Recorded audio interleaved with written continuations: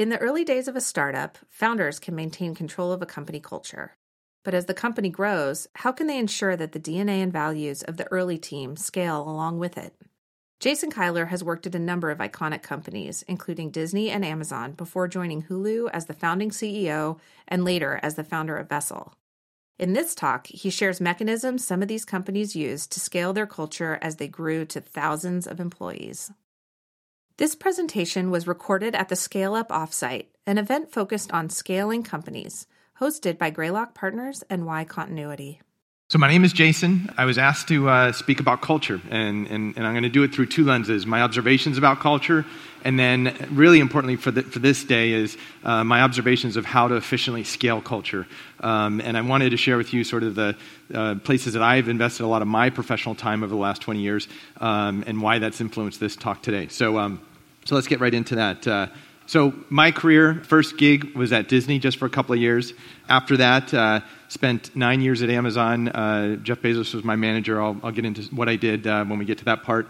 Was the founding CEO of Hulu for its first 6 years. Spent a lot of time on culture, scaling culture, et cetera. And then founded and ran a company called Vessel that we recently sold to Verizon.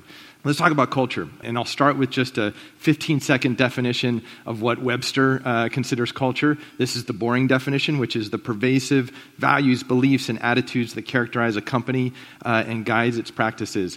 I don't think about it in that way. The way I think about culture is basically it's how we act when no one is looking. In those late nights when you're working, slogging through something, and nobody's looking at you, what are the decisions that you make? What is your behavior? And to be very, very blunt for people in this crowd, which are CEOs and founders, it's really how you act when no one is looking. As the founding CEO of Hulu, it was very, clear to me that the culture of Hulu really was going to be how I acted a lot when no one was looking, because people model that over time and then it perpetuates. And so it really is how you act when no one's looking. So I'll leave that at that. So I had a bit of an aha moment when I was a kid as to what culture was and why the heck it actually mattered and could actually be very, very important for companies that scale and scale successfully. And so here's just about 45 seconds of context. I'm a Pittsburgh kid. I was born and raised in Pittsburgh. I'm one of 6 kids. This is me when I was a kid. And one of the things that was big for all Pittsburghers is this place called Kennywood Park. And Kennywood Park is a local amusement park. And this is the Jackrabbit. This is sort of their iconic ride. It's probably the center of the park. It's not much to look at for those of you that have seen other theme parks or amusement parks, but this was everything to me when I was 7, 8, 9 years old. My family, when I was about 10 years old, actually went on its first vacation outside of the state of Pennsylvania, and we hopped into our Chevy Beauville, 12-passenger van, which is what was needed to have 6 kids and 2 parents. We drove all the way down to Orlando, Florida, and we went to the Magic Kingdom. I remember like it was yesterday that when we entered the Magic Kingdom, this is what I saw. And for those of you that have been to Orlando and have been to the Magic Kingdom, you've seen this as well. So this is the come out from under the train station and you see Cinderella's castle, in this case Sleeping Beauty's castle, and Main Street. And it was life-changing for me. And for a kid who had only had the context of Kennywood Park and the Jackrabbit roller coaster, to see this and to see the design and to see the forced perspective and to see the narrative and the storytelling, it changed my world. And again, this was my context. This is what I was used to. And then to be able to see something so unbelievable at that quality, it literally, and this is no exaggeration, it kind of, for me, set off a bit of an adventure to find out how is it possible that one company, the Walt Disney Company, could perform at a level that is so incredibly high relative to others, like Kennywood Park and Cedar Point and all these other places that certainly had a business, but nowhere near as amazing as the Walt Disney Company. So I did what most people would probably think is silly. I did everything I possibly could to learn about Disney and then ultimately get a job at Disney. Back then, they did annual reports that you had to request through the mail, and I would request annual reports all the time, even though I wasn't a shareholder. In college, I did all I could to get an internship at Disney. What finally landed me an internship at Disney was sending a comic strip of myself to Michael Eisner and his direct reports. And so this was the comic strip where back then there was a movie called Honey, I Shrunk the Kids, and I basically used that as a narrative, and I shrunk myself into the the envelope and landed on Michael Eisner's desk, and I used all the different instruments on his desk to demonstrate my unique capabilities. And thankfully, it got their attention, and I got an internship, and that led to my first job after school. But I mention all this just because I was so obsessed with how the hell does Disney do it? How the heck do they create something at scale that is so much better than everybody else? And there's a lot of answers to that question, but I will say that a very, very important part of it in Disney's case was culture. And specifically, there was three things, and this really is sort of what I hope to impart on you today during these 20 minutes, which is Walt Disney was explicit about what he wanted the culture of the company to be. He was very, very precise about it. It didn't happen by accident. He was very, very explicit. The second is he walked the talk. So not only did he talk about the values and principles of the Walt Disney Company, he backed it up each and every day when people were looking and when people were not looking. And then finally, and this is probably the most important element for today's conversation given the theme of the day, is Disney got mechanisms. And I'll explain what I mean by that in just a second. So what do I mean by saying that Disney was explicit? He said this kind of thing probably 10,000 different ways, again and again and again and again. And this is, as Reed was saying just now, the repetitive nature of communication is so bloody important as an operator, as a CEO, as a founder, and he got this. And so basically, 1,000 different ways to say attention to detail and quality matters. So he was very, very explicit about that. Second thing is, boy, did this guy walk the talk. So it was legend that Walt Disney would pick up pieces of paper in the theme park anytime he saw it. And it didn't take long for everybody in the company to realize, wow, it sounds like cleanliness is really important for the Walt Disney theme parks, and understanding that attention to detail is a big part of that. So he walked the talk. And then finally, Disney got mechanisms. And I want to stop by helping people understand what mechanisms are, which is, the way that I define it is good processes that can be repeated and deliver for and at scale. Because when you're, as Sam and Reed were saying, when you're a team of 30, good intentions are good enough. But when you're a team of 1,000 or 10,000 or 300 plus thousand, as the case is with Amazon right now, good intentions are a recipe for disaster and certainly failure. You need to have mechanisms. And so I'm going to just mention one mechanism that Walt Disney created, which is Disney University. And Disney University is dedicated real estate, both on the East and West Coast for Disney, and in fact in all the theme parks around the world, where anybody who works in the company goes to Disney University to learn the values and principles of the Walt Disney Company. There's a whole lot of lore about Walt. There's a whole lot of things about quality and attention to detail. But it's just one of many mechanisms that scale, whether Disney was a 5,000-person company or a several 100,000-person company as it is today. That is and will remain, I believe, a very, very important mechanism for culture for Disney. I thought I'd talk about something that's probably a little bit more relevant to everybody in this room today, which is Amazon. I was at Amazon for 9 years. I joined when it was a private company. For a period of time, I ran the books, music, and video businesses, and then ran what was called worldwide application software. So did a lot of interesting things like the marketplace business. There was incredibly smart engineers inside the shopping cart organization that created and launched Amazon Prime, Fulfillment by Amazon, just a whole lot of fun stuff. But in 1997, Amazon was quite small, relatively speaking, and it was just a bookstore. And this is a picture from 1997 of Jeff at that stage. So I wanted to talk about the explicit nature that Jeff took to be very clear as to what were the values and principles of Amazon. So he took the lead on writing 14 leadership principles. And if you haven't had a chance to read the 14 leadership principles of Amazon, I strongly encourage everybody to do so. I think it's quite inspirational, and it's a very good exercise in very precise writing and very economical writing. Jeff is an incredible writer, and he's very, very good at communicating just enough but not too much. And I think those 14 leadership principles are probably the best example you'll find. Now, the 14 leadership principles are very explicit.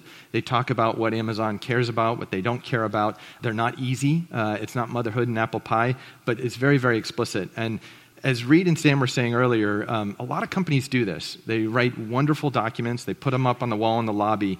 But the challenge is you have to live up to them each and every day, and you have to figure out how to scale that across an organization. And at Amazon, from 97 through to obviously today, tremendous challenge has been scaling, which is how do you go from a situation where good intentions is good enough to knowing that you're going to hit a wall because there's no way good intentions are going to scale to tens of thousands, hundreds of thousands of people. This is just one of well over 100 fulfillment centers, and these are filled with team members. Just imagine those all over the world and needing to have a common sense of values, common principles. How do you do that? The short answer is that you can't do it with good intentions, and you absolutely need to invent and leverage mechanisms to do it. And so I thought I would just share with you one that was particularly effective for Amazon for many, many years, which is the Just Do It Award. Now, this might sound a little silly, and to be very clear, what the Just Do It Award was is at a very kind of big event, which is the all hands meetings, people were given old, smelly Nikes. That was the sort of the extent of the physical aspect of this award. It was called the Just Do It Award, and you were given an old, smelly Nike, typically a former basketball player's shoe, to make it nice and big. Everybody in Amazon wanted desperately to have this old, smelly shoe on their door desk. It was one of those prized possessions. And here's why. The Just Do It Award was given to anyone in the company. It could be a new team member, a long-tenured team member, senior person, somebody right out of college. And it was given to somebody who basically had an idea that could move the company forward in a way that was consistent with the values and principles of Amazon, and they did not ask permission, and they just did it. It did not have to be a successful effort, but it had to exhibit good judgment, values and principles that were consistent with Amazon, and the notion of just doing it. Now, there's a lot that goes into this. This reinforces a bias for action, which is one of the very important leadership principles of Amazon. It's a public celebration of people who are living up to the principles and the values of Amazon each and every day. It might sound silly when you look at this old, ugly shoe. One of the most effective mechanisms to grow and nourish the culture of Amazon. I'll give you one example of, two examples of the awards that were given out. So one was given out to somebody in a fulfillment center. I think it was in Campbellsville, Kentucky. And there was a woman who had an idea to, in the spirit of frugality, all the fulfillment centers always had Coca-Cola machines. So during break, you could go and get a Coke. She basically opened up the vending machines in Campbellsville, Kentucky, and basically turned the fluorescent light bulbs just a little bit so they were out. And because by her way of thinking, we don't really need to have lighted Coca-Cola signs. It's just fine if they're not lit because it's still going to be cold. And so if we do that, we can save some money every year on electricity, and we can use that savings to maybe lower prices for consumers. This was rolled out across the world, and she was given an old shoe, and it was like a really important moment for the company. And when you go through something like that, it is the stuff of legend. Here I am talking about it 10 years later. That's how important something like that was. So, and then there was another fun award that was given out to somebody who basically said, listen, I don't think we should allow, at headquarters, we were leasing a big hospital called the PacMed building, and having dogs in the office was very important. But somebody who was well-intentioned started a process of having the dogs sign in. Not the dogs, but the owners of the dog had to sign in when the dogs came in. And this person basically said, this is ridiculous. We have to abolish this, etc. And I raised this one because this was as important because it elevated great action to basically fight bureaucracy. And when you're scaling a company, bureaucracy, which is bad process, creeps in each and every day. And to be able to have mechanisms that celebrate the destruction of bureaucracy, that's just as important as things that celebrate frugality. And so the Just Do It Award was something that was incredibly effective for Amazon. And I just bring it up perhaps to spur some ideas in your companies for how to think about scaling culture. I want to mention Hulu as well. Elisa and I actually spent time at Hulu together. And one of the first things that we did at Hulu was to sit down and actually be explicit about our culture. And so I sat down and wrote a document called What Defines Hulu. And you can actually search for this online. There's an original version. It's since changed, but there's an original version that's posted on the internet if you search for this title. And this is the document. This is Hulu's version of the cultural document. And I mention it because it's one of those things where this is a narrative that's not very easy for most people to fall in love with. Most people read this document and have read this document and basically say, good for you, not for me. And that's exactly what we wanted to do with this document and with our culture, which is if a culture is motherhood and apple pie, it really isn't effective, I'd argue.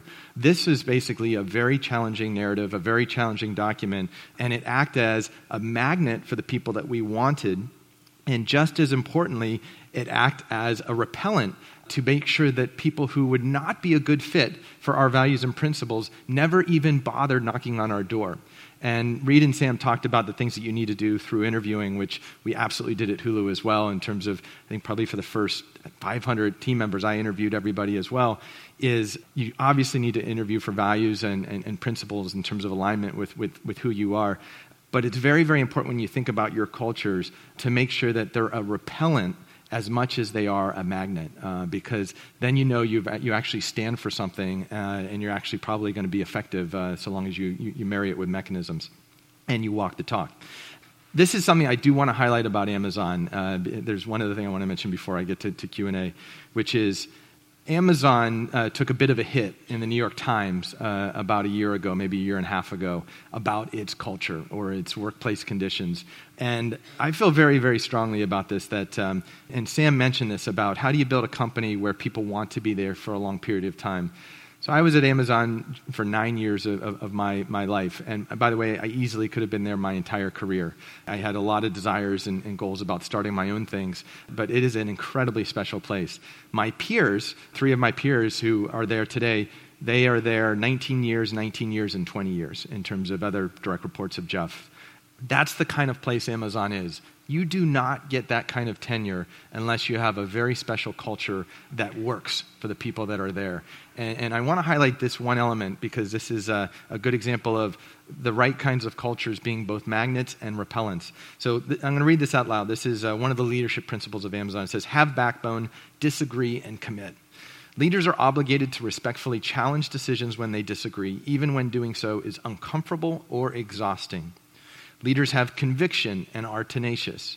They do not compromise for the sake of social cohesion. Once a decision is determined, they commit wholly. So I want to highlight one sentence, which I think is very unpopular in Silicon Valley. They do not compromise for the sake of social cohesion. I have been sort of, able to interact with a lot of companies, both down in Los Angeles with Hollywood and Hulu, both here in terms of founding and starting a company here in the Valley, and then also in Seattle, of course. Not many companies insist that there be healthy debate, even when it's awkward in terms of not seeking social cohesion. That's something that is hard.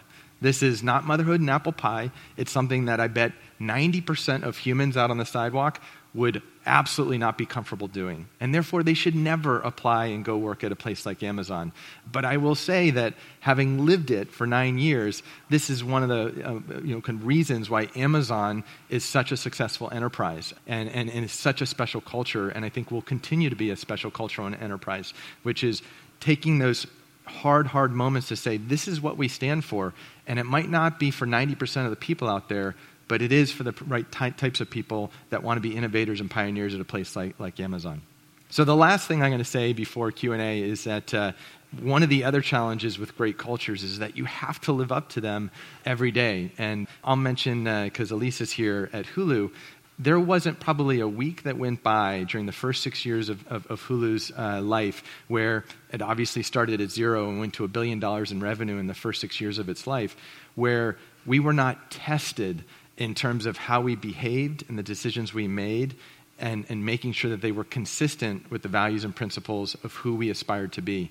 And that's hard because there's a lot of times where you feel like, if I just did this, it'd be a whole lot easier. But it turns out taking that moment to let someone who is beloved and a high performer exit the company because they don't have the values and principles that you hold dear, those are tough moments as a leadership team. To be able to fight for something that is incredibly important for your values and principles, but maybe members of your board or members of the ecosystem aren't in favor of, those are really tough moments too. But I do think the prize is worth it, which is when you have a great culture, your chances of creating a company at scale go up so much. But it is a real challenge, and I wanted to be very, very honest about it. So the takeaway for me in terms of my observations of culture, and I hope they're helpful for you before we get to Q&A, is to be explicit. And I think a lot of companies in the Valley and founders and CEOs are explicit. They take the time to write down what their cultures are and who they want to be. Walk the talk. It sounds simple, but really, really hard. And then finally, embrace the mechanisms. It means inventing mechanisms that work for your companies. They have to be authentic and genuine common in terms of the types of personalities that your companies are, but our experience, and on this one I'm specifically referring to Amazon, there was a funny quote that Michael Dell gave us where it was 1997, 1998. We sought counsel from Michael Dell, who had scaled Dell back in the day, and said, what advice would you have for us? And he said, well, the only advice I'd give you is that there's a brick wall in front of you and you can't see it. And we were like, well, what do you mean by that? They're like, just trust me. There's a brick wall and you're going to hit it and it's going to hurt. And so I would start thinking now about what you're going to do after you hit that brick wall. And it got a lot of us thinking about what we needed to do to prepare for scaling. That's really what he was referring to. And so thinking about mechanisms and going from, kind of a well-operating company with good intentions, which can be done under 50 people, and thinking about what you have to do to become an incredible company operating with 5,000 people, 50,000, 500,000 people, that's what mechanisms are all about. And so thank you very much, and I think we have a couple of minutes for some questions if there are any. Yes? When it comes to disagree and commit, it's something probably I personally kind of struggle with. With regards to how do you balance empowering kind of the folks you hire with then yourself stepping in and disagreeing with the decisions they've made or stopping those decisions? So I'll go back to the Amazon one because that's where that principle originally came from, is that one of the other principles which I didn't highlight here is great leaders are right a lot.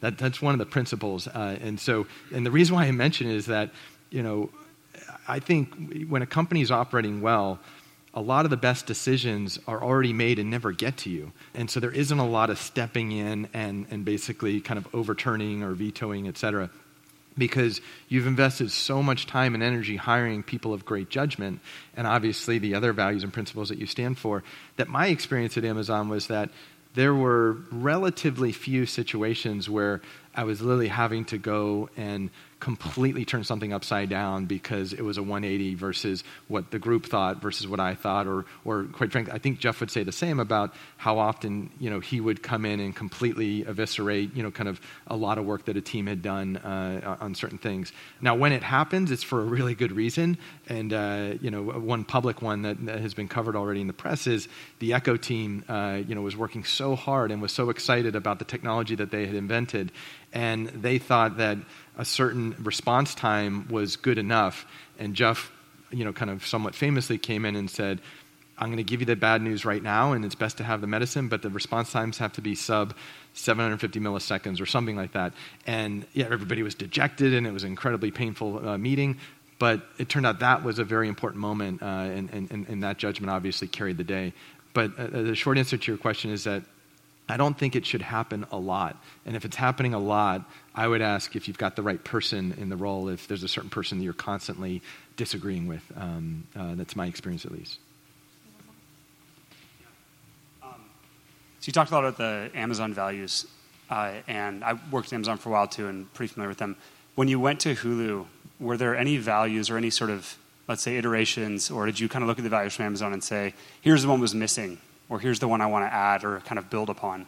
Yeah, it's funny. I took more from Disney than I took from Amazon when it came to Hulu. And by the way, I think this has been written about publicly as well. Jeff, I think, has taken a lot of inspiration from Walt Disney as well. I think it's there's so much that leaders can take from Walt Disney.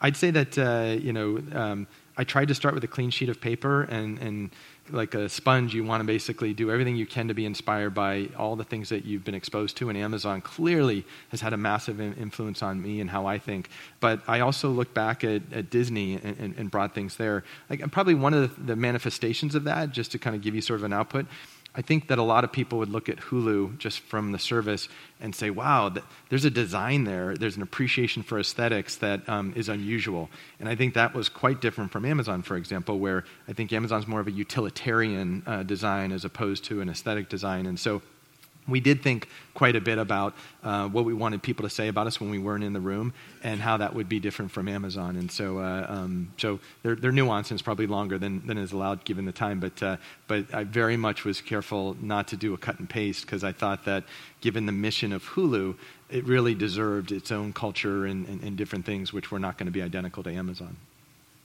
So in a lot of aspects of well-run startups today, there are themes like on the business model, you test things and see if they're right, and you change if they turn out not to be right. Similarly with engineering. Are there ways in terms of culture development where maybe a concise version of the question would be, are there cases where you've tried something with culture, it actually hasn't worked that well, and you've changed it based on the experiments? For sure. So I think that, make no mistake, I'll just talk about mechanisms. I've seen a lot of mechanisms that actually are quite horrible, and they end up being bureaucratic. And because bad process is bureaucracy, good process is a mechanism. And it's like an ad campaign. You're thinking, you're creating, you try something, and sometimes it works fantastic, and other times it doesn't. Probably a mechanism that all of you use is a weekly meeting or a monthly meeting with everybody in the company. That's a mechanism, and I've seen those executed really, really well, and I've seen them horrible. And so I think that you should absolutely be, I'd say, thoughtfully stubborn, which is, kind of stick with the things that are working and scale them and keep doing them again and again and again. Make them fresh, but keep doing them again and again. But be flexible and drop the stuff that isn't working. So probably the biggest counsel I could give is spend a lot of time about what the values and principles are, because you really want to make sure those are great. And the good news is, I think once you do it initially, you're probably just sanding around the edges as opposed to doing a heart transplant, because at the end of the day, the values and principles of a company are really the values and principles of all of you. That really is what I found it to be. It's so reflective of the founder and the CEO. And then the second thing is just, be very experimental with regards to mechanisms, because they're not all going to work.